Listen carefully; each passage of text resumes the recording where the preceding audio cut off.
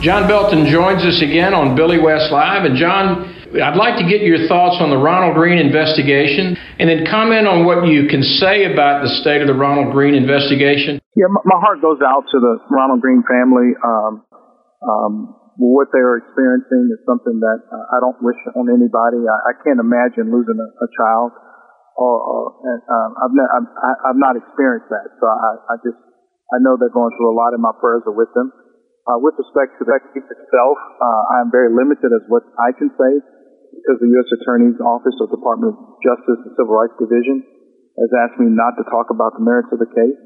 But I can share this with you that when I first received the file from state police, I immediately saw potential civil and criminal violations, and so I thought it would be better for me to have this case reviewed and that there be an independent investigation by the Department of Justice, and that in terms of resources, where I live, we have very little resources in terms of to investigate and things of that nature. And so I thought it would be better served with an agency, an outside agency like the federal government, who can investigate and who has a world of resources available to them. And so right now I'm waiting on that conclusion of their investigation, and upon that conclusion of the investigation, then I will then look at the matter with respect to state law, and then make a decision as to what I'm going to do at that point. Well, John Belton, everyone I've talked to that knows you knows that you will handle this difficult situation with dignity and confidence and be fair to the family, but also to law enforcement as you continue to monitor that situation. I appreciate what limited comments you can make about that situation. And John, you're running for Attorney General here in the state of Louisiana. You're not a Democrat or Republican. You're registered as an independent. And as an African American, talk about why you believe an African American can win a statewide race in Louisiana given today's political climate.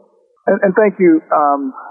So when I decided to run for district attorney in 2014, after serving 23 years as an assistant district attorney as a prosecutor, many people didn't think I can win. In fact, it was hard to find anybody to think I had a chance of winning. And so I prayed about it. I said, God, if this is meant to be, allow that door to remain open. If not, just close the door. And that door remained open for me to run. And I ran, and I won by 211 votes in a district that is a very, very conservative district. It is, as you think, President Trump won this district. He may have had anywhere from 65 to 70%. And so it's a very conservative district. But, I think I won because I share a lot of the same values of this community that I live in, and also the same values of Louisiana. What are those values? Well, I was born and raised in South Louisiana, and my upbringing was that life is life, and so I'm pro-life. Also, I was born in a rural area, and so we hunted a lot. And my dad and I stayed in the woods hunting and fishing, so I'm pro Second Amendment. And like I said earlier, I love my uncle, who was a law and order guy. So I'm pro law and order, and so that it's just part of my DNA. It's not something that I had to change to become. It's just something that I've always known, and so I share the values of the majority of Louisianians, and I believe that the local citizens here, where I lived here for so many years, recognize that, and so they voted for me because of those values. That's a pretty good recipe for a statewide approach to running for Attorney General, and I appreciate your comments on those things. And again, I'm convinced, John, and talking to a lot of my friends who are closer friends with you, that you're not only qualified to be Attorney General for the state of Louisiana, but you got a great vision for what you want to do as Attorney General. Talk about that vision. Sure. I want to continue doing what I'm doing, but on a larger scale. And that is to make sure that we keep our community safe, to make sure that we can put those youthful offenders back on track to become productive citizens, to make sure that there are those who take advantage of our elder citizens who they need to be put away, and make sure that our senior citizens are protected. So there's a lot that I've already done that I'd love to continue doing, and I've been asked by my colleagues, all the district attorneys in the state of Louisiana, a host of sheriffs have asked me to run because of the leadership that I have portrayed over the past 30 years. As you well know, last year I was the president of the Louisiana District Attorney Association, and this year I'm the vice president of the National District Attorney Association. And through those roles as leaders, through those leadership roles, I have been able to work with the law enforcement agencies across the state, as well as the district attorneys across the state.